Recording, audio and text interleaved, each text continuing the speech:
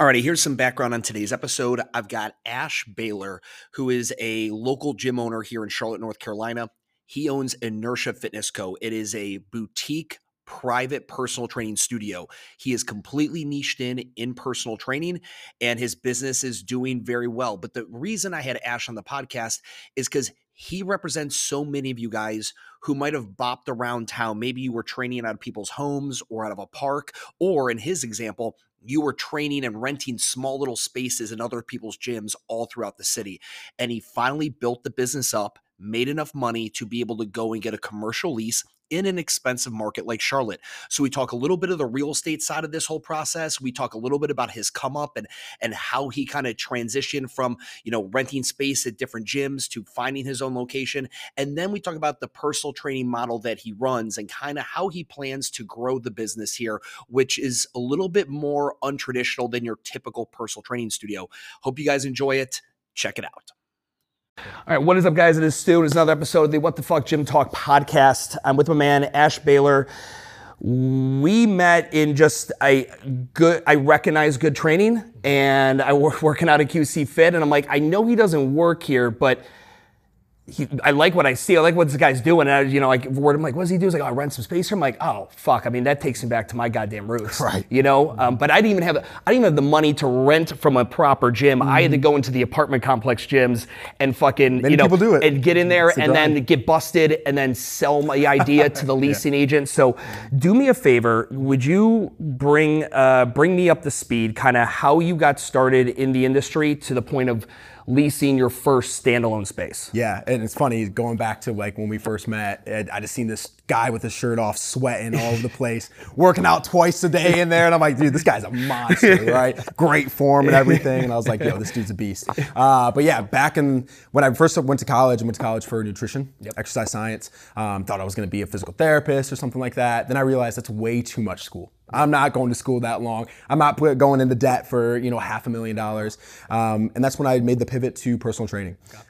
Started at Lifetime Fitness up in Michigan. We have a huge platinum club up there, over 30 trainers there. So it's really hard to make a name for yourself as a trainer in that gym. You have a ton of competition. There's 30 people fighting for the same pool, right? It's like a bunch of sharks and like a little pool of fish. You learn some good sales skills and shit like that. Like that's the school of thought I came in. Like I came in, I'm like, hi, it was an Urban Active out of the national market. I'm like, so where's my clients? And they're like, they're on the floor, fuckface. You have to floor pull your first 10, and then we'll start setting you with appointments. And I think that's honestly one of the harder ways to sell training. Sure.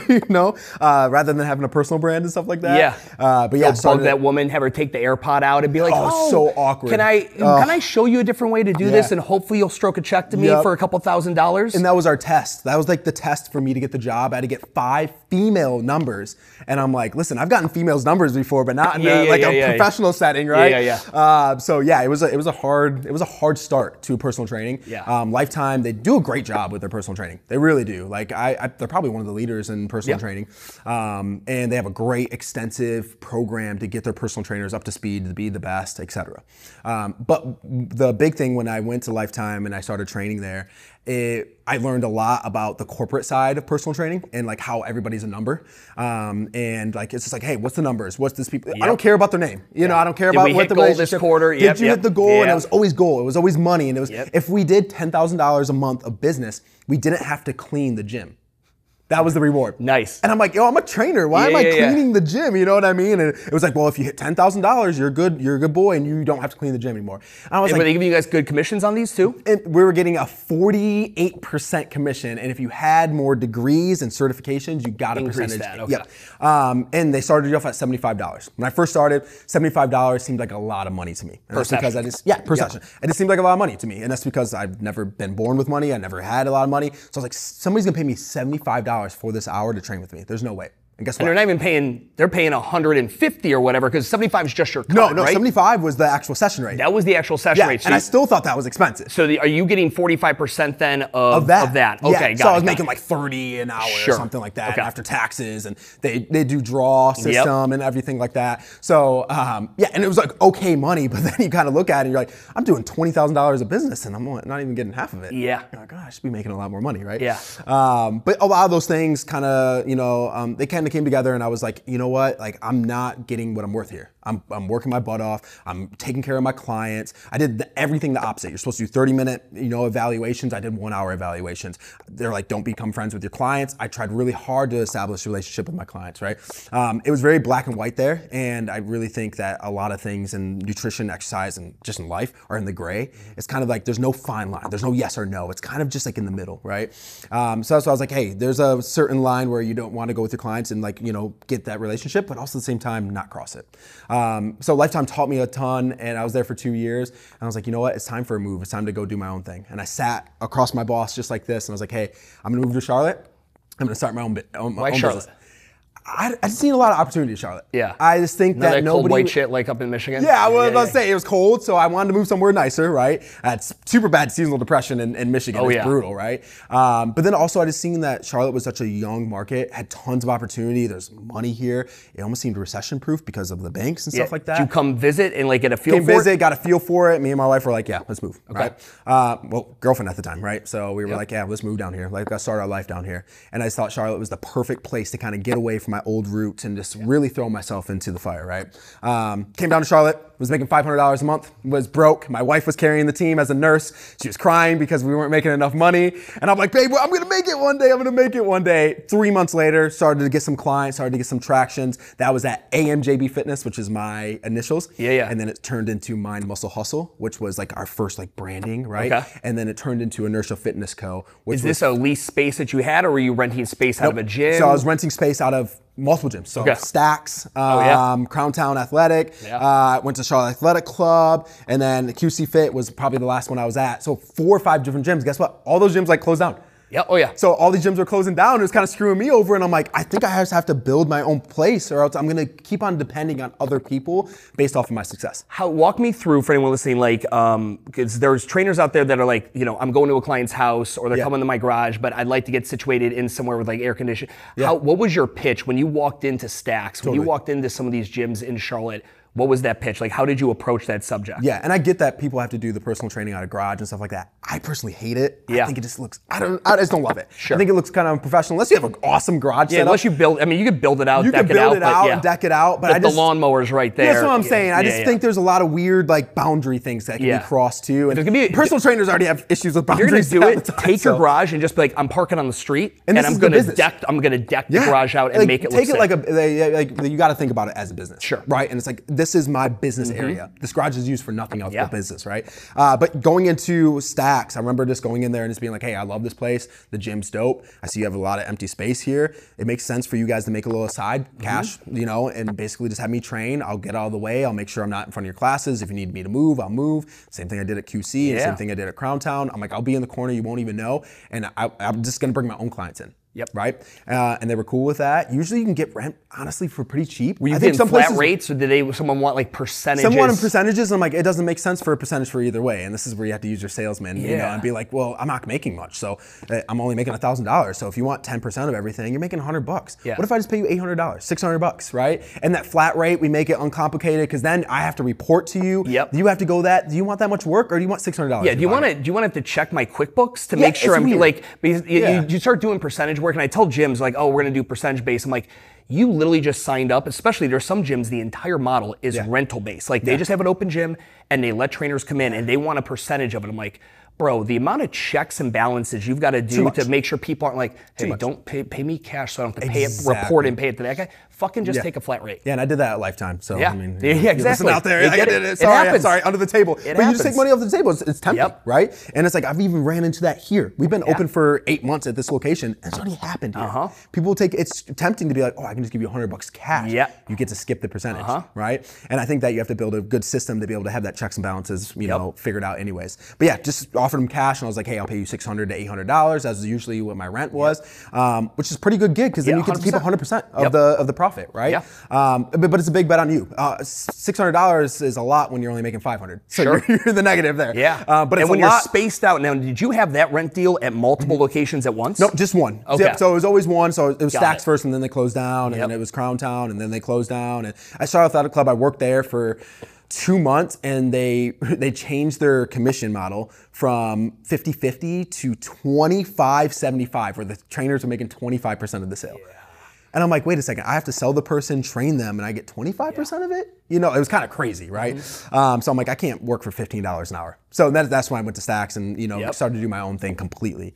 What I noticed is that with that gym model, when you're just paying rent for somebody, it keeps it really black and white. You don't have to worry about the overhead of a gym space. Like if you just want to be a personal trainer and you can probably make 6 figures doing that. You got to bob and weave with like, what kind of space do I get? And if there's a class going on, how do I have to share it? But like even at QC Fit, you would bring in your own shit. And it was not bad. And I just brought my own stuff. And made it simple because it's like, you can't take this stuff away from me. I brought it. You know what's interesting? Because we're sitting now, you got your own retail spot. And we're going to get into the real estate of this stuff. But all those gyms you rented space from, they're not here. And it was not due to COVID, right? Like, no, it wasn't. Crown Town was a fucking it was a disaster. Crown Town was a CrossFit gym that failed, and the members were rich. They bought it from the fucking original guy. Yeah, they did. And they just paid so they had their own So they had their spot. own space to work out. I mean, the one dude's wife had her Peloton off to the side. Like, my kid goes to school on that side of town, so I would pop in there for a drop-in every now and then. But even like Eric McCoy, good colleague of mine, he was a member across at South End forever, and then he opened up Stacks. Stacks was probably the most gorgeous facility. Alikio, but like, people didn't realize like members were using $1,600 barbells. They were so the place was dope. It had cryo freeze. I mean, it had everything. And you saw these incredible facilities, expensive, all fail, not due to COVID, due to just business is tough or shitty operators or whatever. And yet, did that ever deter you? You're like, my goal is to get my own space. And I'm just watching these like behemoth monsters just drop and die here in Charlotte. And as you were talking, you know, Charlotte seemed like a great market for fitness. It's got to be easy to make it here in the brick and mortar. Did that ever deter you? No, not at all. It's funny because I remember being in college distinctively, like when I was shifting to be a personal trainer, I went to a gym and I was like, how much do you make, man? Like, cut it to me straight. You've been in the gym industry for 30 years. And he's like, I've never made more than $50,000. I'm like, I don't want to open a gym. So in my mind, the goal was to never open a gym. Just do personal training. Have somebody else foot the bill for the retail space. Take the responsibilities, and you'll see why when we talk about it later, you know, why you don't want to have your own space sometimes. And like, I was just like, let somebody else handle the responsibility. I just want to train people.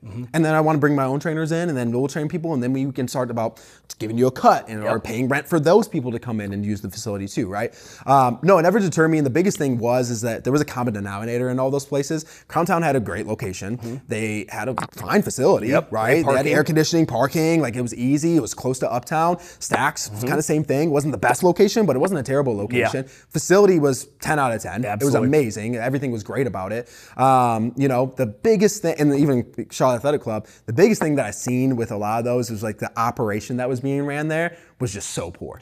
None of those people actually wanted to own a gym and were passionate about helping people. Like, you know, like, let's go back to Stacks. Like, that was kind of like a tax write-off for those people. And a real estate Eric McCoy owns heels.com, right? He's not too worried about, No, and there was like a lot of things going behind the scenes in that. We won't get into it, but there's a lot of things going behind the scenes with that, right? So, and then Crown Town, it was just like, you like said, a bunch of rich people. There's like, I just want to work out here. That's what you do when you're rich. You get to buy a gym and just hang out. And even though you're operating in the red month after month, you don't have that pressure because you're a millionaire. I was like, it's better than having to deal with my wife's shit about working out in the garage and my kids interrupting it. So me and my 7 rich friends split the fucking commercial. And it made sense for them. And that's great. Like, I hope I'm able to just buy gyms one day because I just have so much money, right? So that was the same thing. They didn't care about, you know, getting better or anything like that. I even asked them multiple times, like, do you want me to help you with marketing? Do you want me to help you with this? Like, we can really make this place grow. And when I kept on saying that and offering like almost like advice to people and like unsolicited at times, right? But I felt like, I'm like, all right, I'm offering these advice for people and I feel like I know how to grow this thing. And I just wanted to prove it without the responsibility. So I was like, oh, let me take Crown Town over. You still pay the rent. Let me practice on someone else's dime. Yeah, on somebody else's dime. But I kind of already did that with my own business. I was already driving people in my own business, and I'm like, you know what? Maybe if I build it, they'll come. Maybe nobody's really succeeded in this space because nobody's built it the right way. I'm like, let's build it the right way, and then we'll just see what happens. And then what happened was explosive growth. I mean, it was crazy how fast. Like, I was thinking, like, man, it's gonna take me a little bit to pay off and hit the green. And it was like first month, like we just crushed, right? So it was crazy how fast and how needed a space like this was in Charlotte. And I think that nobody offered it the right way because they try to offer too many things: CrossFit, personal training, this, and that. And you're gonna smorgasbord where I was just dialed in. Just this do one only thing. Personal training. Only. Nobody else is allowed here unless Yeah, you yeah. train with us, right? So I think it made it real simple for people to be like, this place is known for personal training. Sure. There's not a lot of places or facilities or gyms that are just known for personal training. Even Lifetime, which has good personal training, they're a gym first. Correct. It's a gym commercial space, right? A box gym, big box gym, and then it's like, but then they have the nutrition cafe, they have basketball, they have all that fitness, stuff. It's like I just wanted to dial in and be one thing and one thing only because that's just kind of what I'm good at, and it worked out that way. So let's talk about, so at what point did you start, okay, I've got the clients, I'm saving cash. When did you begin your real estate search here in Charlotte? So it started a year ago, over a year ago, gosh, like a year and a half ago. And it's funny because I thought I was just gonna be able to like pay for the space and I'd move in a month later, you know? So I started in January of 2022 and I was like, my goal was to move in by April of 2022. That's ambitious, my friend. We didn't open until February of 2023. So 13 months later than, you know, when we started the search. Dude, the first call when I have with someone on the gym real estate side and they're like, so what do you, I'm thinking we'll probably be in by this time. I'm like, and I'm thinking you're fucking high. Yeah. Like I hate the shit in your cereals. Yeah. It could take us, it was like right now my average timeline is 9 months just to get a lease signed. Yes, it takes so long. And then I'm like, tack on your 6+ months of build out if it's extensive, maybe longer, it all depends.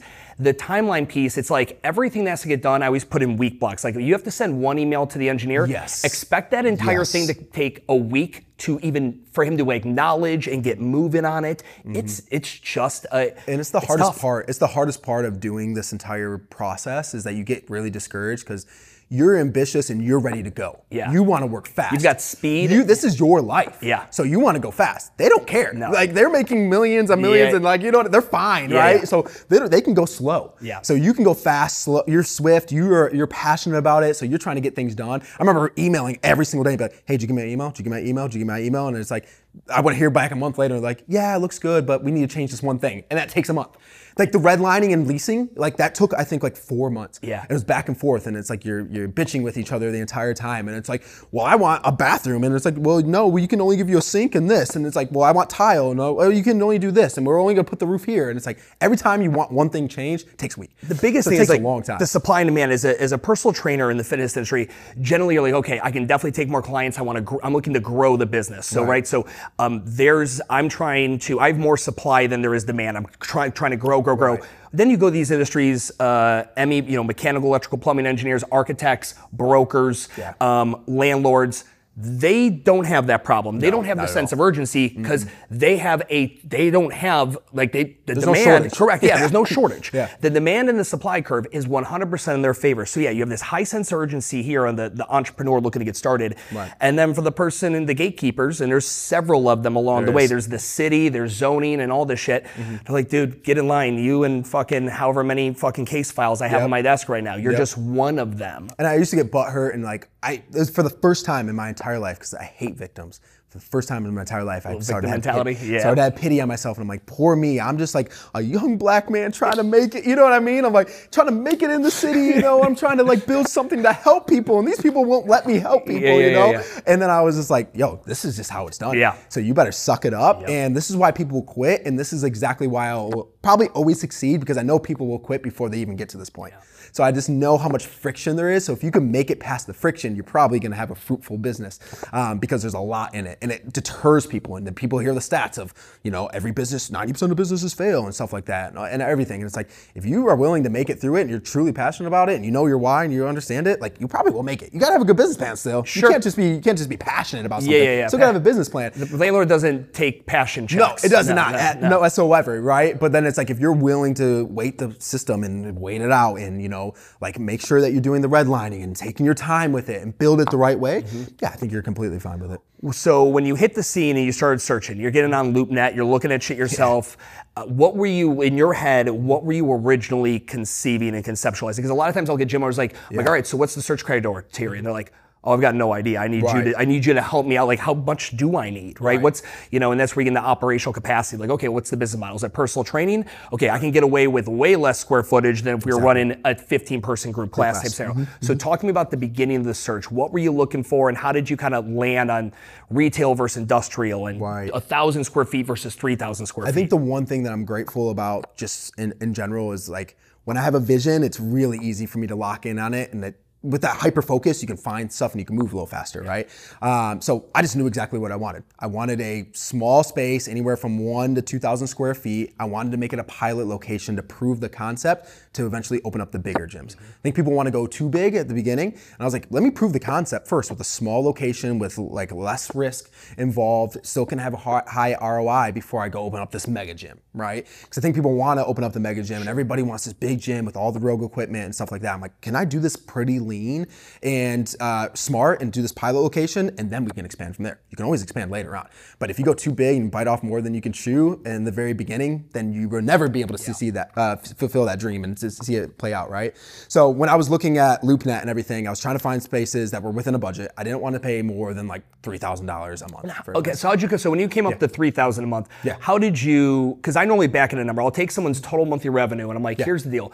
If we're spending more than 25% of what we make per month on rent, it's not going to leave enough cash flow for other things. So we want to stay at 25% or under typically. And that was right where I was about. Okay. Yep. So I was bringing in almost like $10,000. Yep. Just for my own personal training. Yeah. And so $3,000 $3,000 was about 30%, right? Yep. And I was like, it's going to be lean and it's going to be hard, but like if we get a few trainers and maybe business grows, then who knows, right? But that was the push that I was willing to get. But I really wanted to stay at 2. Yeah, and that's why I locked into this place. Is that too, right? So and talk to me. So let's talk. So you're searching.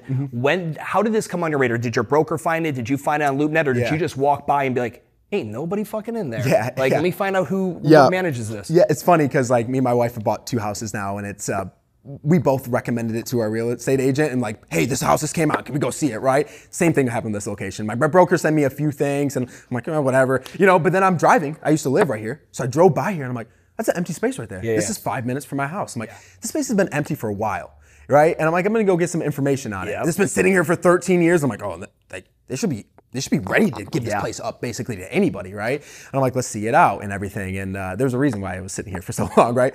But yeah, when I passed by it, I was like, dude, this would be a perfect location. Look at all the natural lighting. Look at the convenience it is to uptown. We have parking in here. I'm like, there's a lot of the things, like the big friction points of getting somebody to get into your gym, it's crossing off all those things, Retail storefront, good pedestrian sidewalks, residential, you're in an earshot. When traffic's backed up, everyone has to stop here and look in. The stadium is right here. People pass by the stadium. There's people in Panthers gear, Charlotte FC gear walking by. They grab a business card on the door. We're towards the west side. For those of you not familiar with Charlotte, we're on the slightly west side of the city. If we were to rotate this completely and he was on the south side, the south end side, this would be a 3 to 4x higher rent than what it is. Easily. So you found this. And the other thing I want to talk about is the broker. It's crazy. People, I'm always like, I'm probably not going to find your space. Like me, your broker, whoever, we have this national database of listings and I'm going to send them to you. And when new things pop up based on the criteria, send to you. But I promise you, it is going to be serendipity and just chance. And it always is. I've always had a broker and I found every space myself. And it was like, oh, I heard a dude at Starbucks talking about that business going out of bed. I'm like, oh, fuck. And I drove by and it was serendipity. I'm like, the broker should ideally come in at the point of negotiation, helping you figure out, is this the right space based on the business model and making sure you don't get fucked in your lease and everything in the lease is buttoned up, especially for fitness use where, that's a triple, your next door neighbor is an office. But if that was a fucking cafe or a coffee shop and someone was over here making a little bit too noise and vibration, you'd have a fucking issue. Exactly. Okay, so you land on this spot. Talk to me about what the process looked like from that point. Yeah, so checked out the spot, loved it. I'm already painting the picture in my head of what this place is gonna look like. It's gonna look sick. We're gonna do black walls. We're gonna hang these mirrors up. It's gonna look great, right? And how many square feet is this exactly? This is 1,200 square feet. Okay, cool. Yeah, 1,200 square feet. And I was like, 1,200 square feet. I was kind of mapping out in my head. I'm like, how much square foot does a person need to work out? Sure. That's what I was kind of thinking about. What are you paying rent here? 2,100. Cool. So if we go 2,100. It was like 25 square foot per year. Yeah. So we got times 12. Boom. Yeah. So 20. So it's probably a triple net lease. Yes. Yeah. Yep. So you're about 21 at base plus $4 or so in triple net fees. Yeah. And again, everyone on the triple net side, great for landlords, shitty for tenants, because the tenant now is going to be responsible if the property taxes go up. Boom, you're going to get your rent's going to go up. Which they do in Charlotte. If the insurance goes up, you're going to pay more of that, or just common area maintenance, right? If some shit goes down and this common area, these rocks or whatever the fuck it is, someone comes in and just fucks all this up. that's going to be on your next year's, your triple net fees are going to go up. And that's where like the tricky thing is. Everyone looks on LoopNet and like, dude, Stu, this thing is $18 a square foot. I'm like, but it's triple net. So it's probably like 23 a square foot, right? And they dupe go you, up. and they dupe you into it. They're like, oh yeah, it's 21. And then you get in the conversation like, how to go from 21 to 26? And they're like, oh, well, it's a triple net lease. Don't you idiots? You don't know what this means? Hard. I feel like it was hard to find anything without a triple net. Oh, no one does it anymore. Yeah, it's correct. I didn't see unless anything it's industrial where they're like, we have no HVAC. We have like, it's just bare bones. They'll do like a gross lease where you're like, flat rate, you pay that. That is what it is, but you're responsible for everything anyways out of pocket. Yeah, but a growing city like Charlotte, that's the thing is like, everyone's like, I want to be in a growing area. I'm like, it's hard to well, the landlord wants you to, he wants to also make sure that your rent is going to cover his costs that he's not in control of. Like the insurance and like, I brought that brewery in. I never took the time to think when I brought the brewery in from a fitness shoes, my insurance would skyrocket. And it's like, of course it is. There's drunk people in here. That makes sense. I mean, there's clauses in the lease for fights and assault and all kinds of shit. Right. And I'm like, holy shit, my insurance, it just skyrocketed. And that unfortunately impacted the overall leasing rate that we had to achieve in order to create a margin. Yeah, you had to increase the price for it, right? Yeah, and we came in here and I love the price even at 25 a square foot with the triple net, right? I was looking at places in the worst area in Wesley Heights. And it was 45 a square foot. And I'm like, these places have been sitting here for years. And I don't know if you've noticed that as well. And I'm like, these places are gonna sit for a while because like what business is gonna be able to buy 3,000 square foot for 45 a square foot, which is like a $7,000 payment, $8,000 payment, and it's like, make money. You know, like that's why there's not a lot of small businesses I feel like opening up in Charlotte, and a lot of franchises are opening up here. So my thing was like, I got to get in here before a franchise like an Equinox or a Lifetime or something like that tries to come in here and tries to do the same thing, right? So you got your 1,200 square feet. You know, you're around $2,100 a month, but you got to also, did you have to do first month and a security deposit? Yep. So at lease signing, you're coming out of pocket almost $4,200. But the big things that we negotiated was like, I'm like, I need time to build this out. And you guys are taking so long on this. And like, I was importing all my equipment. So I wanted to do it as lean as possible. So I was importing all my equipment from China, right? So I was importing it all. I'm like, we got to get it dropped off here at a certain time. Like we got to make sure that it's, we can build the gym out. Like I'm not going to open up and then just sit here and like build it while paying rent. Like that's how you lose money. So I was like, you got to give me 4 months. 4 months to build it out after the lease starts. So as soon as the lease was executed, I still had 4 months to get all my equipment in here, to get everything, all my ducks in a row, get the business started. And if you're smart and they don't check, like you should start your first month of business under their dollar, right? So I finished a month early and I was like, okay, let's do like a soft launch. Like let's get people in here. Let's get my clients in here before we start blasting out marketing. And it got the system oiled, right? So that way I'm like, all right, we know how to do the parking now. We know how to get people in here, get them out of here, et cetera. I'm like, these are the things I want to change before I want to actually open up. So what did you guys are negotiating lease rate. How long of a lease did you sign? 5 years. 5 years renewables on those? Yes. Cool. So you got a 5 years. Do you have an annual escalator? Like does it go up by a percentage every year? It goes up by, I think, 2% every single year. Got it. So got an annual escalator in there. And when it came time to be like, okay, was this was just a shell open space, correct? Yes. Okay. So you're coming in here and was the bathroom already here? There's just a place for a toilet. A place for a toilet. They haven't even plumbed it in. There was no toilet there. So how did the construction, sometimes landlords will say, I'll give you $7 a square foot or whatever or a total number for you to build out whatever, and the rest is on you.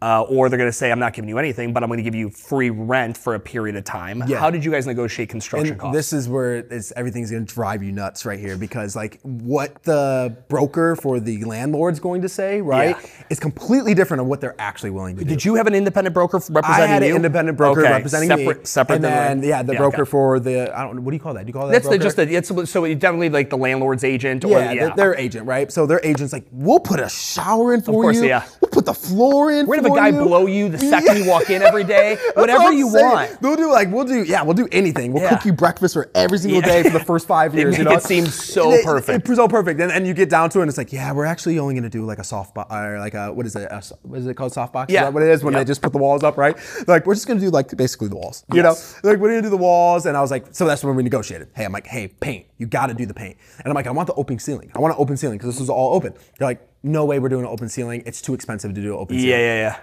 So I don't know if that was a reason or is an excuse, because it seemed a little bit like an excuse. I'm like, how is no ceiling more expensive? But it's because they had to change how the HVAC was set up. Correct, yeah. So a lot of people want like exposed whatever. And so there's also like the landlord wants these spaces contingent so that they all kind of look similar. So there's that. And his guess is, the majority of tenants wouldn't want the exposed. The majority, right? So they're going to go with that. But then once you're going to close this thing in, you know, you're able to keep, like, it also the exposed ceiling. If you don't want all your AC to go right through it, you got to spray foam that motherfucker, and it gets crazy expensive. And that's where they're like, we're not willing to do that. And like, this is all stuff that we said we're going to do. And then we've argued about the ceiling height. They wanted to bring it, so this is a gym. They wanted to bring the ceiling down to 12 feet. No. And I'm like, dude, somebody's gonna do a pull-up, put their head through the ceiling. And I'm like, it has to be 20 at least. It's not even, not even close. So we went back and forth, and they finally put it up to 20, right? They put the bathroom in, and the bathroom was at like 7 feet. And I'm like, you gotta bring that up like a, you know what I mean? Like you're you're sitting in a box, right? And I'm like, there's little things like that. You just porta potties are taller than 7 feet. That's what I'm saying. So you get all this promise from the agent, the broker, but then when it comes down to the actual lease, they're not promising much. So they were willing to do the soft box, and they're willing to paint. Those are the two things that I got. And then I negotiated like, hey, put an office in for me, right? Make sure there's a bathroom in here, right? So those are the two things. Then we negotiated on parking forever. Parking was a huge thing to negotiate. So for this space, guys, this is a retail storefront with attached to a parking garage and a residential unit, right? An apartment complex.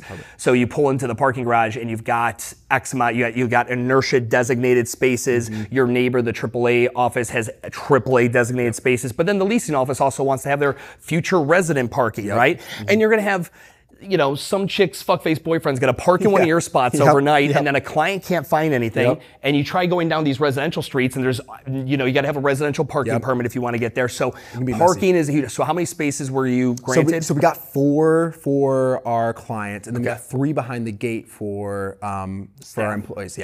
Awesome. And they only gave me 1 key fob for 3 employees. So that was not like, you got to fight for it. You had to fight to like inch tooth and nail to like get every little inch that there is. It's like, give me an extra key fob. And they're like, well, it's $250 for a key fob. I'm like, bro, I am locking in 5 years at this rate, and like, you never had anybody else in here. Sure. I don't know if you have that much leverage. It's been 13 years that this has been sitting here empty, cobwebs. And like, now you're gonna try to like, you want to shit on this deal so over like, a we key ended fob? up like, that's how it was. It's like, that's why it took so long, because I fought, but now it's like worth it, because it was worth getting those little extra things, because you can't get a parking spot later on. So it was worth to get the parking spots right then and there. How long did that process take from the time you guys, submitted your letter of intent, your LOI, to actually getting the lease finalized and signed? Because that's where most of the March to September or October. So about 6-7 months. It is, and it's like you go through red lines. You feel like you like after you've done this once, you're like, I feel like I fucking have a legal degree in leases. Like I know every like the red lines, and you're looking at it. You read like 50 pages, and you read like almost every single thing. 100%. And then the lawyer explains what it means to you, and then your broker explains it. If you have a good broker, they'll explain what that means to you. And you're asking the broker, I'm like, hey, am I crazy to ask for this? And he's like, well, like you might as well ask him. Like, get shot down. You can always ask. You get shot down, and then maybe you find somewhere in the middle. So I'm like, hey, shoot for the stars, man. And you land on the moon. That's a good compromise. But yeah, I would fight for it a little bit, so that way you can get a little pliability. Like I asked for like, hey, can we have a certain budget for floors, or certain budget for paint, or certain budget for this stuff? They shut that down. They're like, hey, we're giving you such a low rate as far as like your square footage that we're not going to do that. And I thought that was fair. So what out of your pocket did you have any, like, what was your cost for getting it outside of your equipment? Outside of the equipment, do you have to pay for anything? Like, do you have to pay for the toilet? Do you have to pay for the signage? Nothing. Cool. So they took care of all that. They took care of all that. Yeah.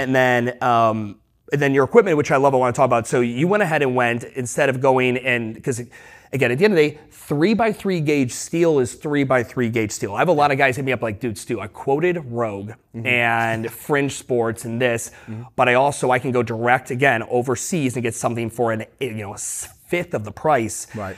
It's like on certain things, I think go with it. If it's metal, steel, fab, stuff like that, I go for kind of scenario. You get into things that are a med ball that's stitched and things that whatever. Those are the things that you're probably going to realize the quality sooner than later.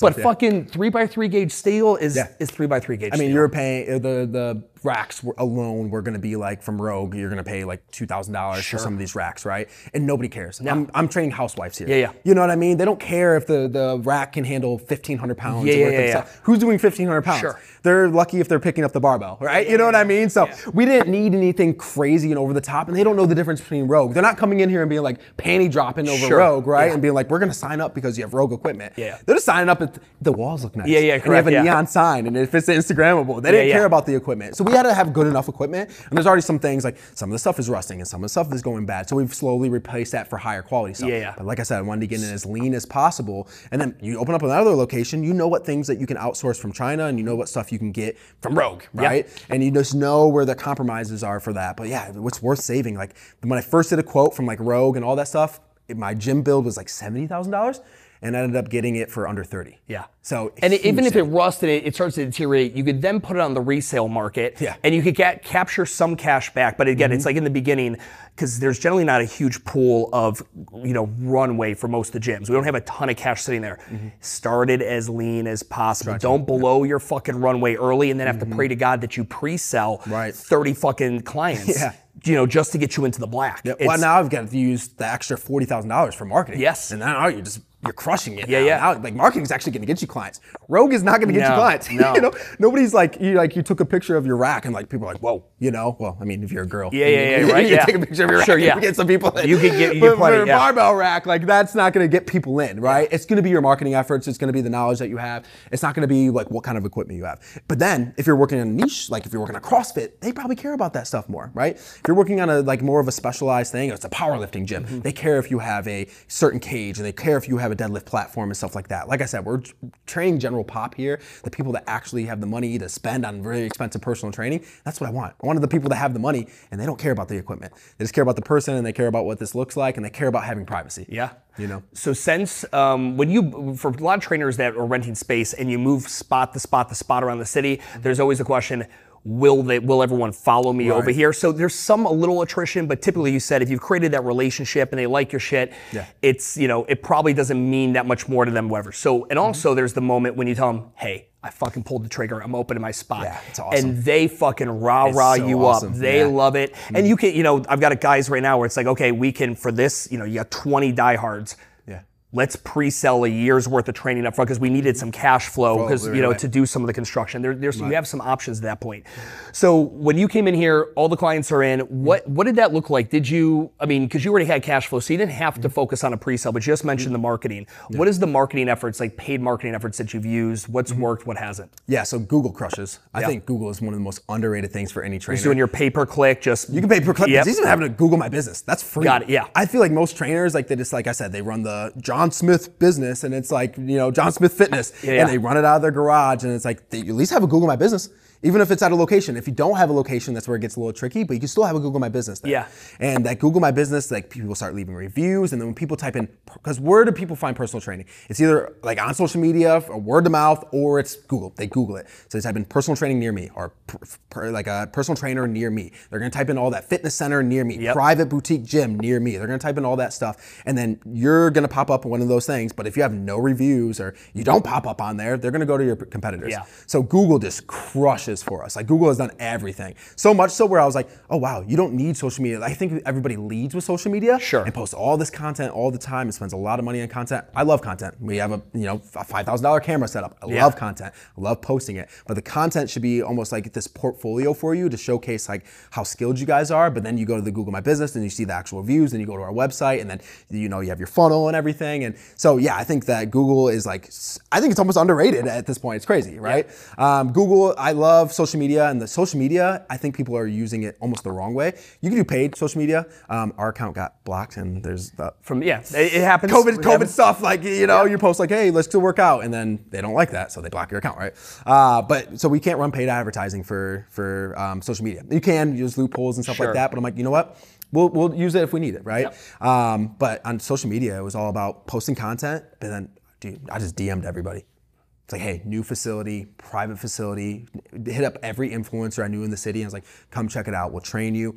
No strings attached. You don't have to post a picture or anything. But guess what? You get 5 influencers who all have this web that crosses each other, and they all post Inertia Fitness. And now everybody's like, my 5 favorite influencers in Charlotte post Inertia Fitness. Let me go check this out. And that's absolutely crushed for us. People don't realize that influencer play is so interesting. It's like you invite them in and be like, listen, you don't have to do whatever. And by you saying that, it takes down a barrier of entry for them. Like, oh, they just want me for my following or whatever. You say that, but in the back of your head, they're gonna take fucking pictures. It's like inviting an alcoholic over and like, look at my new bourbon selection, but you don't have to. You're not gonna drink anything. They're like, he's gonna fucking drink. Right. They can't help but post pictures. Yeah, That's what and they do. also it just network. And again, like fitness influencers too. There's a certain point where if it doesn't crest for them and they don't make it beyond it, you start thinking about like, well, what do I have that opportunity? I've got to do some personal training, right? So like you might with your model in here, because you guys, 1099s come in here, or they W-2s, how do you work? So they're contractors. Yep. So I bring them in and, I treat them like employees. I try to treat them as good as possible, but I'm like, hey, you take a vacation when you want, you make your schedule, you do whatever. Maybe in the future we'll W-2 and be able to give, we wanted to make a place, like the biggest passion about Open Up Inertia was I see a lot of other trainers that were in my position that were going home to home to home to home and trying to find a place where they can train their people. And they're like, I just want a personal train. I don't know how to do the business. I don't know how to do that. And I'm like, let me handle that. I love business. So I'll handle the business. You come home in Inertia and just do what you're good at, which is personal training, right? So I know a lot of personal trainers don't make a lot of money. So I'm like, I want to be the place that's known to help personal trainers make 6 figures. Sure. Right? And we have a model that's built that way. And it was kind of crazy when I had that first guy come in here. He was super doubtful. He was working at the Y, working between here. He was working 47 hours at the Y, like training, all these old people at the Y. He comes here, he's working probably 28 hours now, and he's already doubled his his income, right? So that's the big thing. It's like I wanted to make a good place because if you take care of your trainers good, they're going to take care of their clients good. They take care of their clients good. That takes care of the business good. It's a win-win-win. I love situations where almost everybody can win. And the growth opportunity too, because when you think about like, okay, so if Inertia, you get this thing going and you're like, on paper, this thing is bankable, it's investable, it's whatever. Right. The thing that allows you to continue to pop open, and again, when you look at this model, everyone's telling me like, so what, if I want to franchise something, what do I need to think? Like first and foremost, it's got to be as small square footage as possible. Right. The operational capacity is so important due to the fact that if you're going to be here 10 years, if you're at $25 all in right now, and you've got that 2% escalator, so you're going to be here for 10 years, you're going to have a 20% increase at a certain point. And at the end of 5, they can probably renegotiate a different rate, right? And they will try to. And they will. So it's like you've got to be able to, you got to have a fat fucking margin. 30% is the gold standard for us in this industry, but you got to have as fat a margin as possible to withstand that operating cost. But you want to grow this thing. The trainers are going to eventually want to be like, I don't want to always train. I'd like to own my own Inertia, and then you can create a license model, franchise model, whatever it is, and you home grow them in here. I brought them as a shitty trainer. They're killing it. 5 years later, they're opening Inertia Southside or whatever the fuck it is, and now I can grow all this, and it's all with I built the culture. It's not versus the franchise market. You're throwing your fishing line out there, and you're hoping that douchebags don't. But it's hard when they're going to cut you a $40,000 initial franchisee check. You're going to take it, and then they're going to go. All right, well, we'll figure it out later with him versus when you can home grow. Right. And if you really want to, talk about a higher skill set, training someone, let's say you could train someone for $100 an hour, you're that good of a personal trainer. You can charge $300, $400, $500, $600, $1,000. You charge a lot more when you're doing B2B. You're helping trainers grow a business because your time is far more valuable. Because for fitness is fickle. It's right. It's like, oh, I want to get in shape for my Bahamas trip. I want to do this. I want to do that. But it's fickle. It ebbs and flows. Like you have clients who are like all in it, and then the fourth quarter hits, November, December, January. Maybe they slow. They drop the fuck off.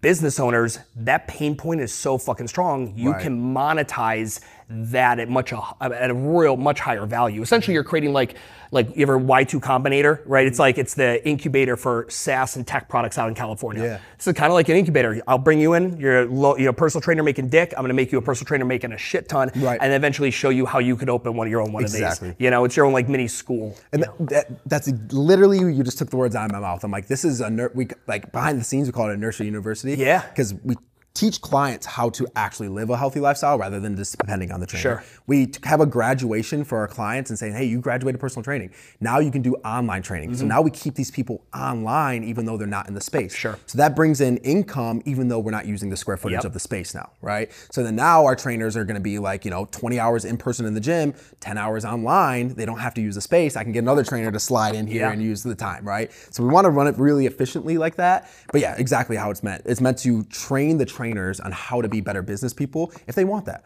right? So my one trainer, he's like, I'm really interested in opening, like running this place one day. And so he's like my right-hand man, and I'm teaching him all the things and how to run this place. I'm giving him opportunities to grow and stuff like that. And then we're bringing in young trainers that don't have any experience. And I'm like, hey, listen, we'll put you at a super low rate, and then we'll have you train, but then you're gonna be with another trainer as well, right? So now I have my guy who wants to be this mentor, who wants to be this manager. He's looking over the young guys. We're still making him money, and we're giving a product that is still inertia and still this high valuable product, but at the same time, we're doing it at a lower rate for those people that can't actually afford it. So then we're getting people in here as well, right? So it's kind of this system that kind of feeds, but then that trainer's gonna be really good. And since I gave him his first shot, he's probably never gonna leave inertia now, right? So that was the whole point, is like building a culture to where, you're incubating your own personal trainers here, and you're kind of creating your own like university, your certificate. Maybe one day we have a certificate, and you get this inertia, you get inertia certified, right? Where it's like, this is teaching you how the business of personal training, not just like nutrition or all these stuff that you can Google real quick, right? You can Google business stuff, but it's the other thing to actually do it and actually succeed in it, right? So I think that's the big model of it, is like, how can we use this pilot location to eventually expand, and almost like throwing seeds out into the, into the soil, and like, how can these things pop up, sprout, and hopefully flourish. So when this thing is packed out, right? Like when you guys are kind of like your max capacity, what does that look like, and how do you like in space? Because again, you want to go tight to keep your operating expenses down. At the same time, though, that also comes with having to create a flow of like clients and hey, trainer, you're working here, whatever. You can't be consuming all this extra space. How do you guys work the flow for one-on-one training if you were to have 3 or 4 trainers in here at a time? Yeah, so that's actually funny. I was at my barbershop, and this is where I had the idea of inertia. I was like, everybody has their chair, and everybody's getting their hair cut, but I'm not that far away from the other guy that's getting his hair cut. And we're kind of talking, we're all riffing off each other in the whole barbershop. It kind of just works.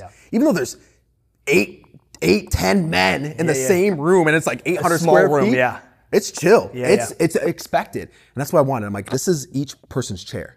So each rack is a person's chair, right? It's like, this is where this trainer trains, right? So this is Christian's spot, this is Lexi's spot, this is Ashton's spot. And we all have our own little area. And then we do community events once a month, so that way our clients get to meet each other. So that way when they're all in the gym, they're all like, oh, hey, how you doing? Yeah. And it's not awkward, like, oh, who's this person working out next to me? They all kind of know each other, and they all have been trained by the trainers. Like sometimes I'll leave for vacation, I'll substitute teacher where my trainer will train my client. So then they get used to that trainer being there. Oh, hey, Christian, hey, Ashton. Now it's building this community in a space where one-on-one's usually lonely, and it's usually just dial it in with this person. And now we're creating a community, which is often why CrossFit and group classes succeed, because you create that community around it. So how could you create community and one-on-one personal training, but then also give it this own, like you have your own bubble still, right? So when the flow is working in here, you come in, you know where your trainer's at. The trainer's at your assigned spot, right? If we have a tall client, they use the bigger rack, right? You know? And then it's like, we ask like, hey, are you doing cable stuff? And then because we do everything on Trainerize, which is the app that we use for all of our online stuff, we can all see each other's workouts.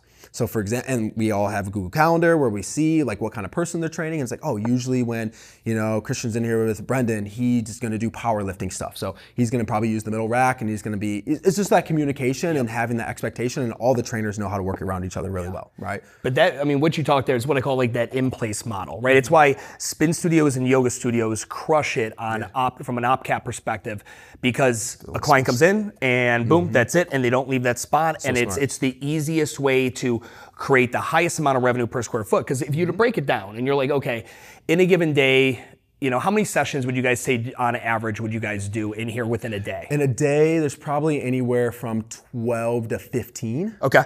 And are you this Monday through Sunday? Are the weekends pretty low? Monday through Saturday. Monday through Saturday. Ends up getting pretty busy. Okay. So if we've got, that's 5 days a week and 12 to 15, let's cut it in the middle and just go 14. And that's 20 days out of the month. So 20 days out of the month, let's say we're doing 14 sessions a day. And so that's 280 total sessions. And you start thinking, you do the math and you reverse into it. My rent, the 2,100, divided by just business hours. And this is how much I'm paying per square foot. Because I invested X amount, every one of these. And that's one of the things that I love, like this grid here, because you can start, because this is what, these are almost 3 by 3. Yeah, I would say 3 by 3s. Yeah. So you can start, you can literally do the math and be like, each one of these costs me, boom. And then I need to generate X amount more than what this space costs me per day. And I get to this like microeconomics thing. Like when you really understand the microeconomics of like where square footage is and what eats it up and all that other stuff, like it's absolutely insane. You can walk in any gym and just see like That's probably $700 a month, wasted space right there. Like you don't even need that square footage, or you haven't activated that, or whatever the fuck it may be. Like with you guys putting this really nice turf right here in the front, because that's a high action kind of move. If someone's doing lunges or they're pushing a sled or whatever they're doing here, right in front of the high visibility piece, right? That's gonna be way better than if you had put that squat rack right in front of there, because then Sally walks by and she sees some dude squatting out there. She might, not that, but again, the kind of movements you do right here, you want to have those high visibility pieces. That's why when I do Globo gyms, we put all the cardio shit as close to the front as possible of the tour, because you just want to attract, show what's most inclusive to the average person from a movement perspective. Right. Now, when you think of growth in here, like in your head, you're like, okay, I'm probably capped at X amount of trainers. Like, and do you have like, okay, we're not bringing in any more trainers. We're going to stick with the current ones. And then is there ever like, all right, trainer X isn't generating enough of their own business here. We're seeing a struggle. Like what happens then? Because when you've got these 1099s, they're paying you a flat rate, right? Or are they paying percentage? It's commission. Okay, it's commission based. So they're paying commission based. If they're not generating, you might have someone next on the docket that you met that you might want to get in here. How has that looked? How do you think about that going forward? So I've already had to let go of somebody. Okay, Yeah, and that's just because like it was more of a culture fit though. I hired her and it was like before we even opened up the space, and this wasn't fitting the right way, right? And I was like, you're not having that growth. You promised all this growth that you were going to have. You promised you were going to be this trainer. You promised you were going to learn, and you have a lot of learning to do, but you're not doing that, right? Sure. And I was like, all right, well, I gotta let you go, right? There's no longer, I'm going to refund your clients if you need to refund and all that stuff, and you can train, you can finish out your clients here if you want, and of course they don't want to, right? Sure. So that I refund their clients, and it's better just to cut that off, and then I bring in another person right behind it, and then they've crushed, right?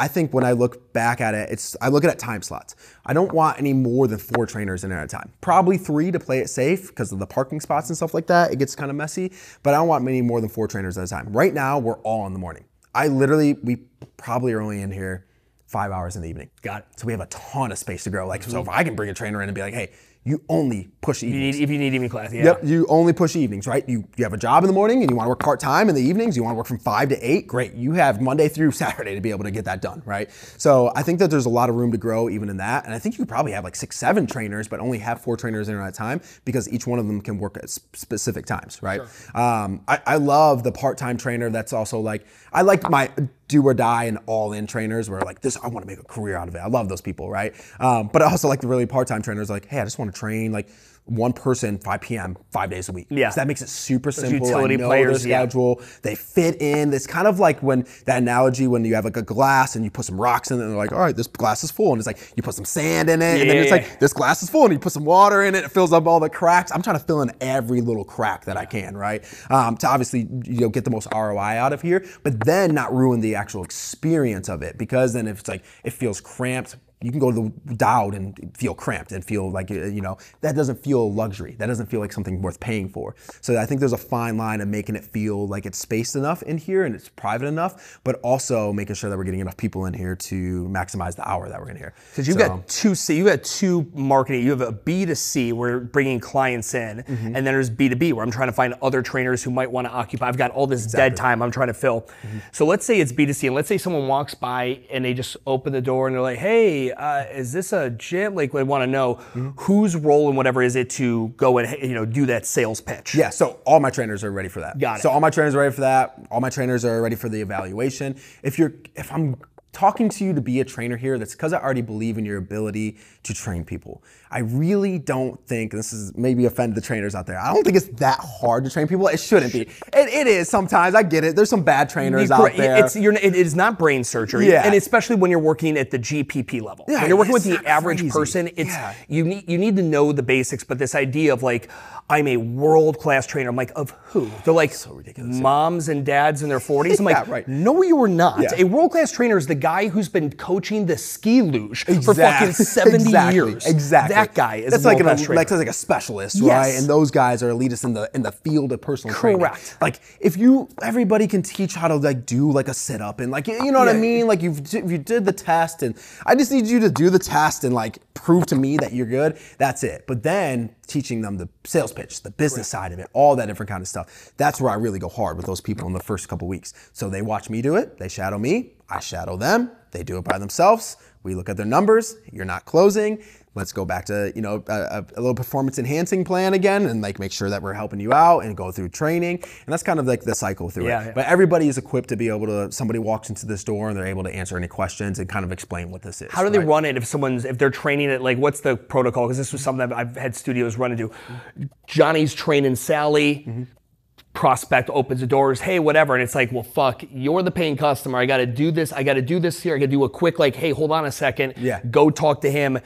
I just need to capture his contact information as fast as fucking possible and be like, dude, I'm gonna call you as soon as I'm done with my session with my client. Is that kind of how that works? Kinda. So like, and the thing is that if Johnny's doing a really good job with Sally, Sally wants Johnny to succeed. Sure. So she's like, yeah, go get it. Like, I'll hit the set. And they've been working together. If it's like a newer client, then it's like maybe like, hey, hold on a second, I'll be right back, right? And then we have business cards that have QR codes. Scan the QR code, you instantly put an evaluation. We'll talk to you then. We'll hit you up right after that. So something real fast. It does all the explaining for us. It has scan the QR code, has a video, explains what we do. You know, like, so we don't have to do it. People are like, oh, what are you gonna do? Like, people want to like mosey on and in here and just be like, they want this like long drawn out explanation. I'm like, do you actually want to talk? Do you want to like get help or whatever? Like, if you just want to come check out the place and you're curious, that's cool. But if you actually want to work business with me, then scan this card. If you're serious, you'll scan this, you'll fill out an evaluation sheet, and then you'll be ready to come in here, and we'll get you in as fast as possible. So I think that's the way that we made it a little bit more seamless. It usually takes a minute to have that conversation. Hey, what can I help you out with? Oh, I'm looking for, is this a gym? No, what do you think it is? Yeah, you know what I mean? Like, yeah, it's a gym. Yeah, I'm like, it's more of a private facility, right? And they're like, oh, okay. So what do you guys do here? Personal training. We do, you know, small group training, nutrition coaching, but that's it, right? And they're like, oh, okay. So can I come work out here? No, you can't. It's a private facility unless you have a trainer, right? Oh, okay, cool. Then if I want a trainer, what do? You just scan this QR code. All the information is going to be there. If there's any other questions, you can text me. Obviously, the number is right there. And if not, I'm going to reach out to you since you filled out the evaluation sheet. All right, and I think it makes it really seamless. So I hate business cards. I really do. I think they're kind of like outdated. It works as a QR tag. That's what I like it for. Because otherwise, it's like, here, you throw it away. Exactly. I don't want them to type in inertiafitnessco.com. That's just like too wordy. I don't want them to go to my Instagram. Like, that just feels unprofessional. So it's easy to scan. Boom. It takes you right to that evaluation. It doesn't take you to the homepage. Homepage doesn't matter. Like, take me to the stuff that's going to get me the client. So it takes them to that evaluation. If they're serious, they're going to fill it out. And if they're not, they'll click and explore the website, and then maybe go fill it out, right? But it gets them to our website. Sure. You know, and if maybe they sign up for an email list and like, I'm just gonna kind of watch. And it's like they get the emails and they're like, you know what, these people are doing cool things. Let me go actually sign up for their evaluation. So it's all about capturing that person, no matter what, whether it's their attention, whether it's their Instagram, whether it's their phone number, whether it's their email. You just want to capture a person. Especially with this, like, we've got a decent amount of leads coming in here, you know, like just from being here. It's a great, I mean, like, I run past you guys constantly, and it's just, I mean, this is such a good constant thoroughfare, especially, you know, with the residential right across the street and everything that's going on. You guys nailed it. How have you been successful at all in working with the apartment complex and anything to do that? My guess is they probably have some kind of shitty fitness facility on site. Correct. Yep. Do they let trainers rent space out of there that you have to compete with? Or are they able to help promote you guys at all? Yeah, so, I mean, we just don't have a good relationship with them. Just because of the HVAC stuff, you know, like, we have had a lot of issues. So we don't have I try to have a good relationship with them and I try to do that, but they can barely do their own jobs, let alone push somebody else's business as well. And I always said, like, hey, any of your clients come in, or any of your people can come in here and we'll do a free session with them, right? I was like, you can send that out and everything. But they gave me access to their portal, like their resident portal. So I just leave messages on there. I say, you know, so we've gotten a few people, I'm like, hey, we're downstairs. Like, in their fitness facility closed for a little bit while they're revamping it, and it's still garbage, right? It's still not nice. I'm like, why don't you come downstairs and just, like, you know, come check it out.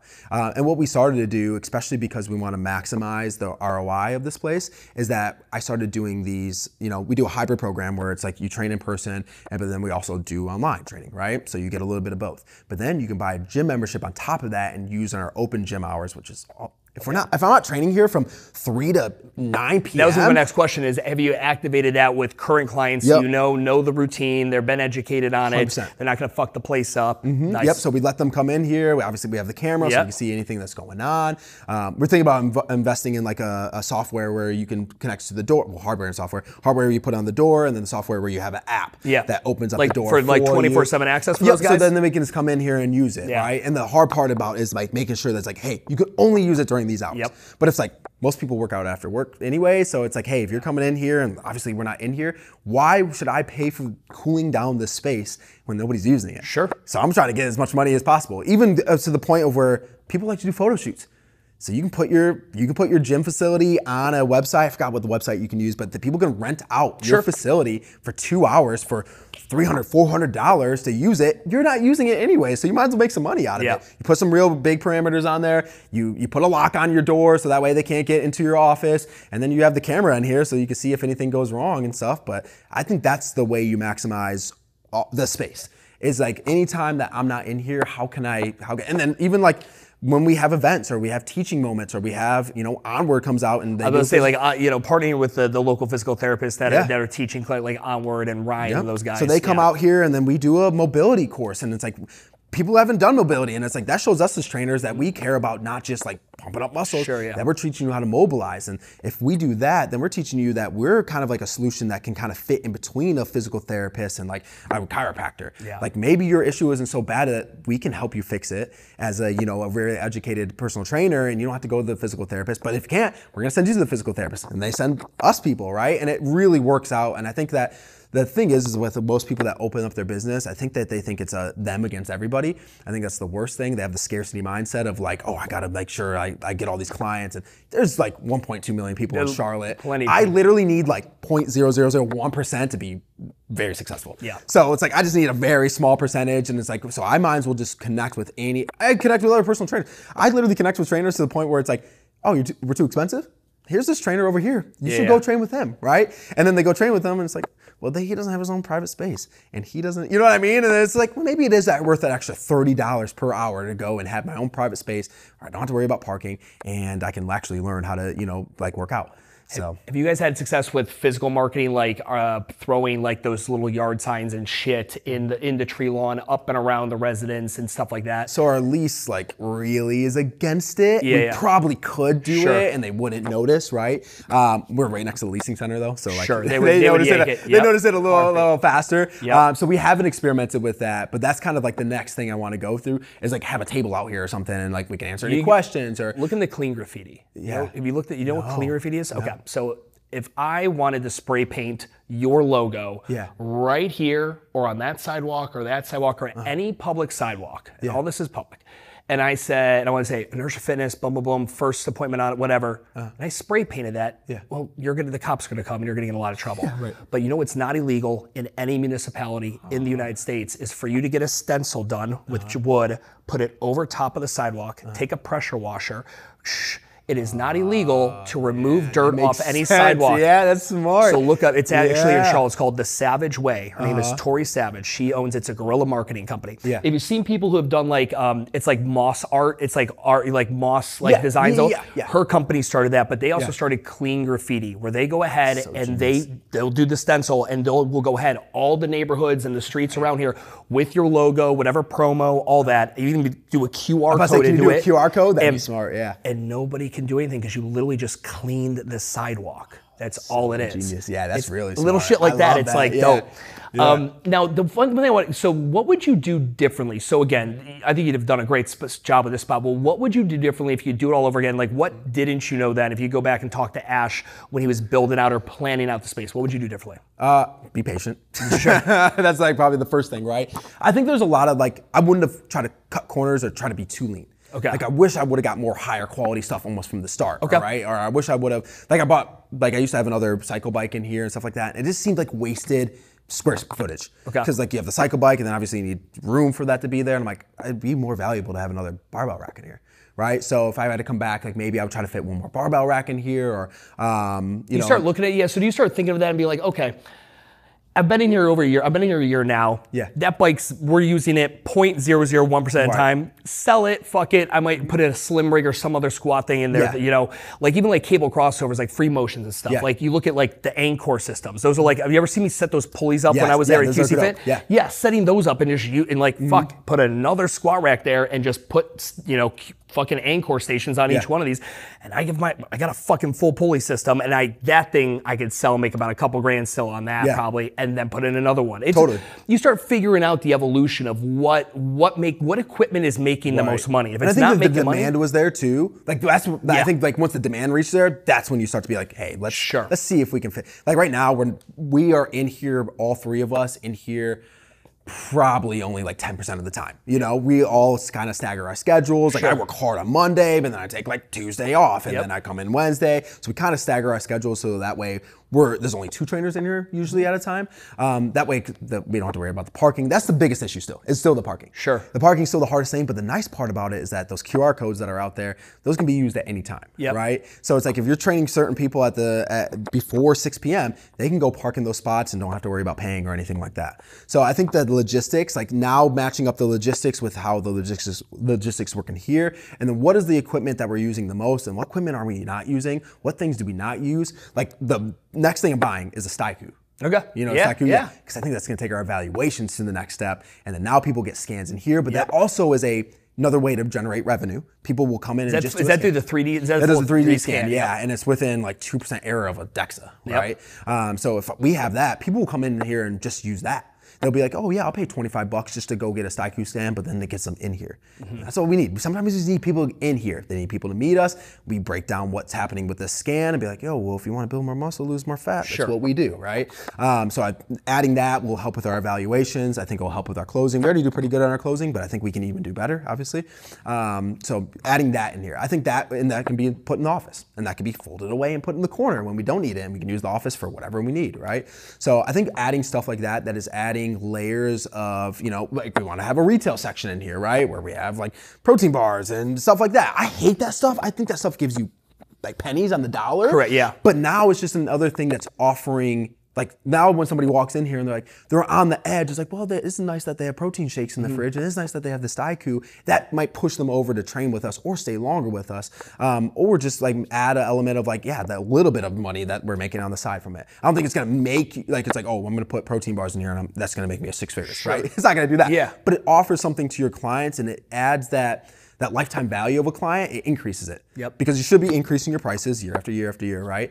But that it will slowly increase that lifetime value of that client. But now if I can get them to buy a protein shake every single time that they're in here, and they do a DEXA scan every 2 months, now I'm adding a little bit of more money on each one of those clients. So rather than having to go get new clients all the time, which is the hard part, right? I can get more out of the clients that are currently here. It's interesting. So in the group fitness setting, we generally look for, you want to set the bar that you want your average client to spend 10% of their monthly subscription with you additionally in retail. So if it's a $200 a month gym membership at a CrossFit, you want to do $20. So that's a couple fit aids, and that might be a month without buying anything. But then you drop a hoodie and a raglan tee and some joggers, and they spend fucking like $90 with you. So it like averages out over the year.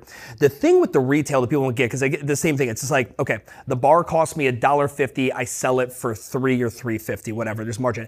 It's about creating the routines, kind of like what Amazon's done. Like you just think of something you need and it's like prime it. Like, and when people, if you can make it so that there's no actual need for the transaction, like again, someone in here is like, oh yeah, John, I'll add it to your account. Because it's all personal training. It's not like they don't know who was just here. But like, oh yeah, grab one, I'll go whatever. Because otherwise, if I leave here and I'm hungry and want a shake or something before my next thing, now where am I gonna go? I gotta drive, there's no gas stations around here. There's nothing convenient.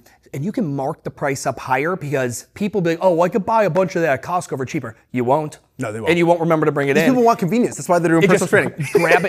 Grab it and go. And just like those Amazon Go stores.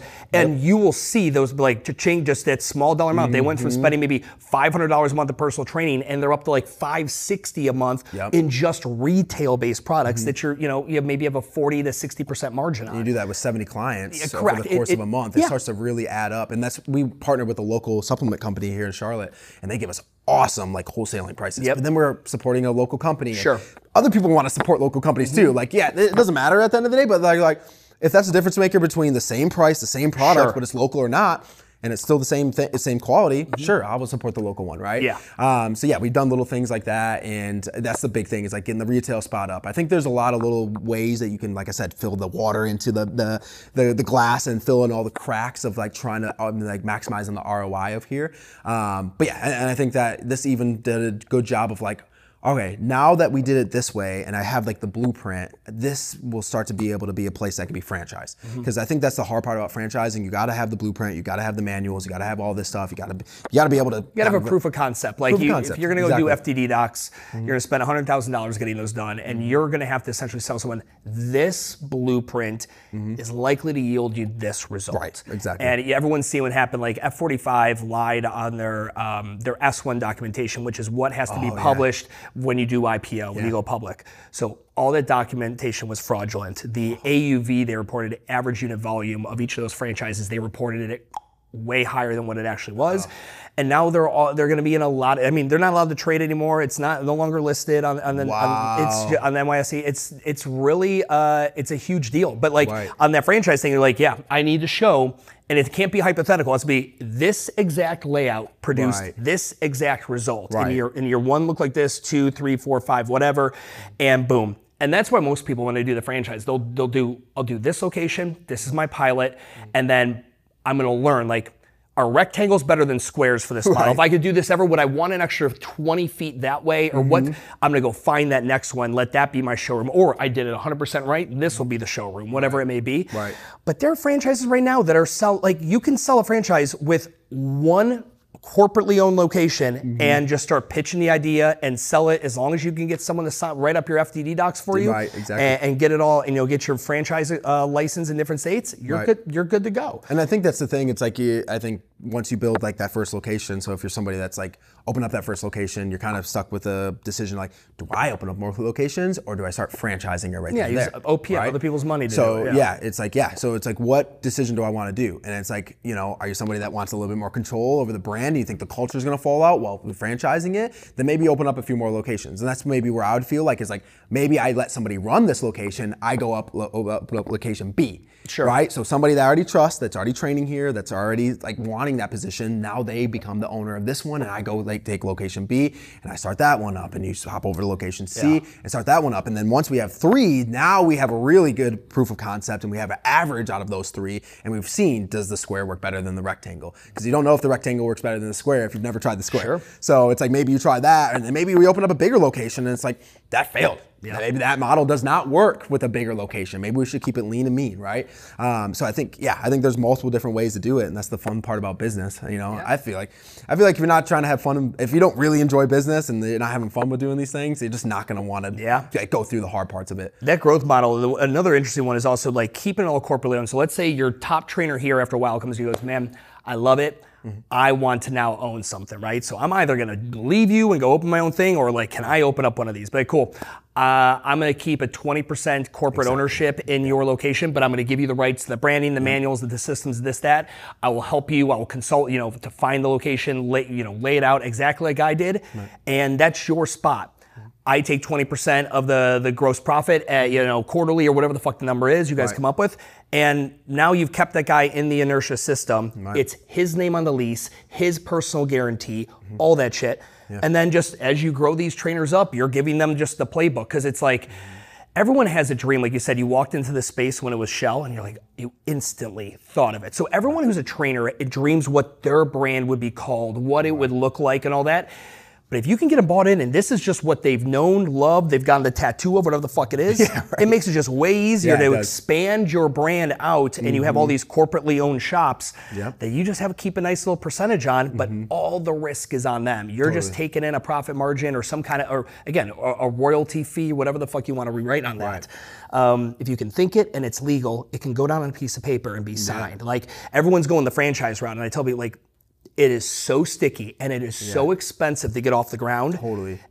It is, I mean, like, there are so many factors that go into it. You'd be better off doing that corporate play, or honestly, a license play. A license. I think that's what Onward does, right? So that's basically, like, if the Onward guys are listening, like, I just try to copy them. I'm like, yo, they have like 15 locations in 3 years, and they're doing great. They're doing something good, and they know how to expand, and like, our markets are very similar. They're just doing physical therapy. We're doing personal training. They're keeping small, like, small areas, and they're just doing a high quality product for one-on-one, which is new in the physical therapy space. And it's kind of becoming, It was a thing that was back in the day. I think personal training was a lot bigger. I think the group classes have just completely taken over, especially in Charlotte, right? There's a lot of people that just don't want to do group classes. Sure. Or can't do group classes because like they hurt themselves. Or they've became autonomous, right? Like, Right. I mean, like, even if I didn't have, my profession wasn't in exercise phys and coaching and all that, you do CrossFit for 8 years, you kind of know how to squat and press overhead and all that, assuming you had some halfway C+ coaching. And you look at that workout of the day, you're like, I don't want to do 150 wall balls. Right. I want to do 5x3 back squats. Yeah. You're like, Yep. I'm good. Can I do open gym? Can I do my own thing? You can personalize your own thing. And then if the gym's not, like, I've got the luxury of QC Fit being able to do that. Right. But if you don't have that, Yep. then you're like, maybe I'll just get a $10 a month plan or some global gym Right. membership. I'm going to go follow Marcus Philly's programming or this Yep. person's programming or whatever. Group fitness just educates and educates and educates and educates and educates, and eventually someone goes, you know, I think I'm going to sign up for the 10K or the marathon, or I'm going to start doing Nick Bare's hybrid athlete, or whatever.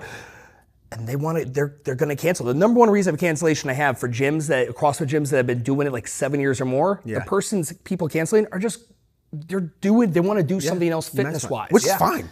You've Which is completely educated them fine. so much That they means don't you did need a your good job. recipe. That's a good job. That's a pat on your back. I've 100%. always tell people, I'm like, the end story is like I fired myself. Sure, I did such a good job that you don't need me anymore. Yeah. That means I did a great job. And that's why we have the online. That's why we do hybrid. So that way it's like you get used to the online. And it's like now you get used to your coach giving you programs no matter what. You want to go run? Cool. We have a hybrid program where you can do a Nick Bare style workout, but now it's with the trainer that actually knows your thing. Sure. Nick Bare doesn't know that you have scoliosis and have this this little spinal curvature at the bottom of your squats. I do though. So I'm going to be able to make you a program that's like that. And I think you get to hold on to those people a little bit more, and the lifetime value of that client. Still, you get a lot more out of that person, right? Now it's like the average client that I have has been training with me for over 3 years. Okay. They followed me to 4 different gyms. They've come here. They want to see it through. They've made it to the Mecca. They made it to the Holy Land, right?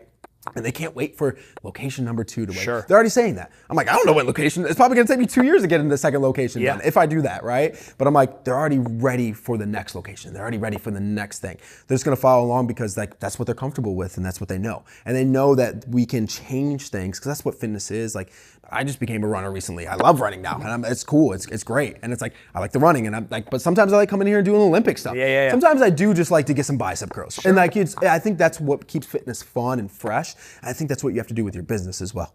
I think if you want to narrow down and be like really niche at something, but at the same time have some pliability and flexibility. Yeah. And I think that's how you keep your clients, but also like you make sure that they're having fun with it too.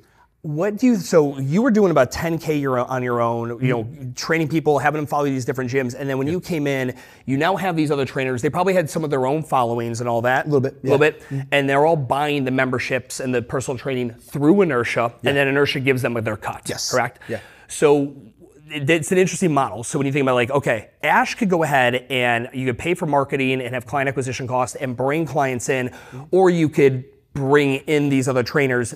Has each of these trainers, have they been, like when you look at that, is everyone responsible for a certain amount of growth or like lead gen or anything per month? Or is it just like, if you're not hitting this number or bringing this many clients or clients are only staying for this period of time or whatever it is, what is it, like how do you look at growth here? Is it just Inertia pitching to come on in, or is it these trainers growing their social medias, posting all that stuff? Yeah, so it's Inertia growing their businesses, Okay. It really is. And that's why I kind of have the leverage to like, what better opportunity as a trainer? You get to sit here and make 60%, which is higher than almost any gym that you're gonna know, right? You get to make 60% at a high rate, our minimum rate is $100 a session, right? With a hybrid program that's already set up. So we already have the app set up, we already have the customization set up. We bring your clients to you, we supply you the facility, we pay for the community events, pay for the marketing. You're not even gonna make that much money doing your own thing. Yeah. You're gonna pay 40% of expenses by yourself if you go start your own thing.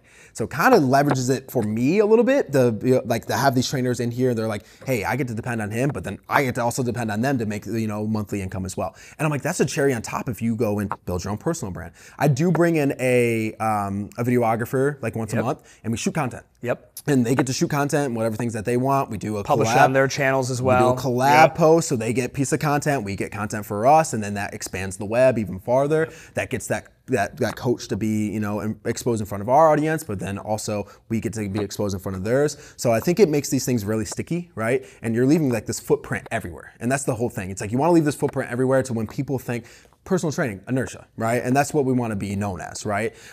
So I think that's the big thing is like we wanted to make sure that the personal trainers felt like they just got to do what they're good at, personal training. But if they want to learn about business, if they want to learn about marketing, they can do that. And that's just going to help them be able to open up their own location eventually. Yeah. But if not, that's great. Just personal train. That's fine. You're probably going to make good money just being the personal trainer. But if you want to take that next step, you have the opportunity to take the next step. Where it's like, I felt like at Lifetime, I was never going to be able to open up a Lifetime. Sure. Yeah. I was maybe going to be a manager 20 years into the game. Yeah. And like I knew people that were trainers for Lifetime for like 20 years. Yeah.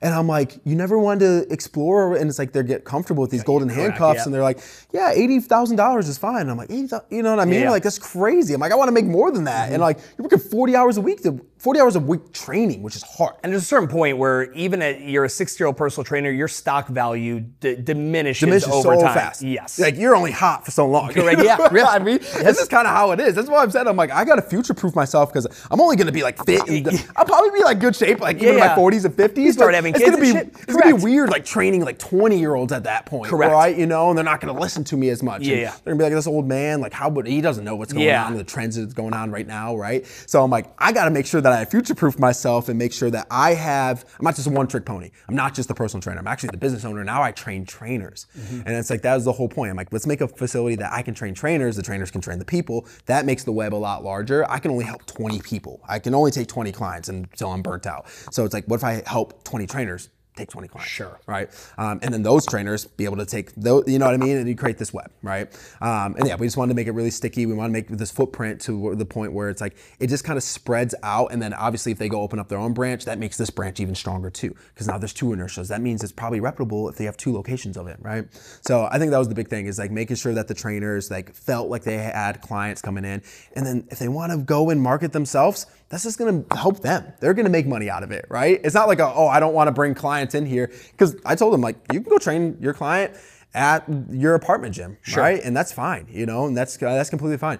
But I think the way that they're bought in here, they want to bring any client that they're getting a lead in into this place because I think that they felt welcomed here, and I'm giving them. It's kind of like when you go to a dealership and they give you some water or something like that, and it's like, what is that called? It's like a reciprocating, it's a gift kind of thing. Correct. Right? Yeah, they get. It's like I scratch your back, you're gonna scratch mine. It's like engagement, like wedding ring shops. You go in there and like the really nice ones, the chicks looking at everything, and they'll have an open bar for the dude to just sit there and make a cocktail or whatever. And you're just like, he's having a good time. I'm like, I get why you're doing this, but I'm going to take you up on it. Right? You get to test drive the rings and all that stuff. And it's like, I think that's the thing. It's like, I'm giving you clients, and I'm giving you 10 of your clients. And then you're going to hoard that one by yourself. You could. And maybe you make a little bit more money, but why wouldn't you want to bring them into a more professional environment and a place that you're already putting all your eggs in, right? People do month-to-month contracts. What does it look like? It's a 4-week rolling, EFT. So it gets taken out. They can change their plan, whatever they need. So we try to push people towards like a higher package, obviously when they first start, because there's a learning curve. Sure. But then once you get past that learning curve, you can go down from a 3-time-a-week training, in person, to a 2-time-a-week hybrid, to a 1-time-a-week hybrid, to online. If trainers start having retention issues, like, dude, I've given you 10 clients and only 2 of them are with you 5 months later. Yeah. We got a fucking problem, right? I've called all of them and they said you were late or this or that or whatever. Is that, and again, because they're 1099, just boom, this just isn't working out. It's just easy to cut it. You don't have to worry about any kind of like termination, stuff that you're gonna have to pay them or pensions or anything like that. Like you don't have to worry about that. It makes it kind of like a clean break. But that also puts the pressure on them to be good. Sure. Because they know that I just be like, hey, I just don't want you anymore. Yeah. And I can kick you out and you can't really do anything about it. You're a contractor, right? And I hope they don't feel that way, that I would do that, but at the same time, like it puts the pressure on them to if you only are going to run, if your ideal is running 4 people at max in here, then there's 0 room and margin for you to not perform. To not be good. And also too, like if these people, the eventual thing is to turn them into their own business owner, whether it's inertia or whatever, they have to be able to hunt. Yes. Right? Yes. If you just feed them, then they're only learning to eat. Anybody can fucking eat. But they got to be able to hunt, and they got to be able, then that way they eat what they kill. Exactly. Yeah. And then create, whether it's incentives like I've done in the past, like, okay, if you bring the client, you do client, so it's the 60-40. But if you bring them in and I never had to touch them, I never had to do, like, as far as I know, they literally just came off the street. Here's whatever, here's 70-30 or whatever. That's what we do. Yeah, 70-30. Yeah. So if they bring their own client in, they get 70-30 for the month, right? So, and it's like you get a little bonus on top of it, right? And they don't know this, so maybe they'll listen to this, but like I'm going to take a percentage of all their sales and they're going to get a bonus at the end of the year. Yeah. Right? And it's like, that's going to push you like, oh, if I really push myself, because why wouldn't you be able to get a bonus based off of the percentage of, I don't want to just give random bonus. Like everybody gets $500. This isn't even. Yeah. You worked harder and you made more money for me. You get a higher bonus, right? Yeah. So I think that there's a lot of different ways that you can like incentivize your trainers to get them to work hard and like to try to bring in their own clients. And yeah, I mean, the 2 people I have right now, like they're completely bought in and they bend over backwards to make the business. Like they really take it on like this is their place, which is great because I want the ownership because they might be their place. I would tell them that. I'm like, this might be your place one day. Sure. So like act like it is. And they really take it on like that. Owners is like, man, I have a hard time incentivizing what I'm like. There's only 2 things you have to do with an employee. You have to compensate them well, and then you have to fucking fulfill them. But it's fitness. They're already fulfilled. They're wearing Lulu and they're doing what they love. The fulfillment's through the fucking roof. It is. You just got to, if you come up with a way to put golden handcuffs on them and pay them well. I got buddies who fucking sell cranes, like giant fucking cranes. They don't even like cranes. No. But they make fucking money. make $2 million a year. They travel all over, have to talk to fucking the worst people in the world about cranes. You're like, I hate this job. My fulfillment is so low. Yeah. Yeah, it's all good though. But my house is dope and I like my new car, right? Exactly. Last thing I want to hate because you started running. Since I got into the running community here in Charlotte, I realized I'm like, I fucked up so bad. In all the years I had fitness companies here in Charlotte, I did not go after the running community enough. Like how many of them that are out there and there's enough like push now in pop culture for runners to fucking do some kind of strength training. Some of them are still resistant. Like when you were probably out there at 10K, you probably looked around like, this is the average fucking runner. They look kind of anemic, some skinnier ones. That whole hybrid fitness Nick Bayer thing, I think is getting out there. It's starting to. Fucking Mark Bell's running, fucking all these guys. Like it's it's coming back into vogue. Yeah, it is. But it's like, that's the fucking, if I had to just narrow in on a segment, they're already into fitness. And when a runner can't run because of injury, if you can sell them, like, it's because you're not strong enough. Right. You go for a fucking whatever mile run, you might do 21,000 steps. Yes. Like on a run, like it's like 21,000 reps of that, and your body just said no. And if you don't have muscle to kind of like to brace that impact, then it's all in your joints. 100%. I think the running community I think the hybrid community is huge, and I've just moved all my clients into a hybrid program.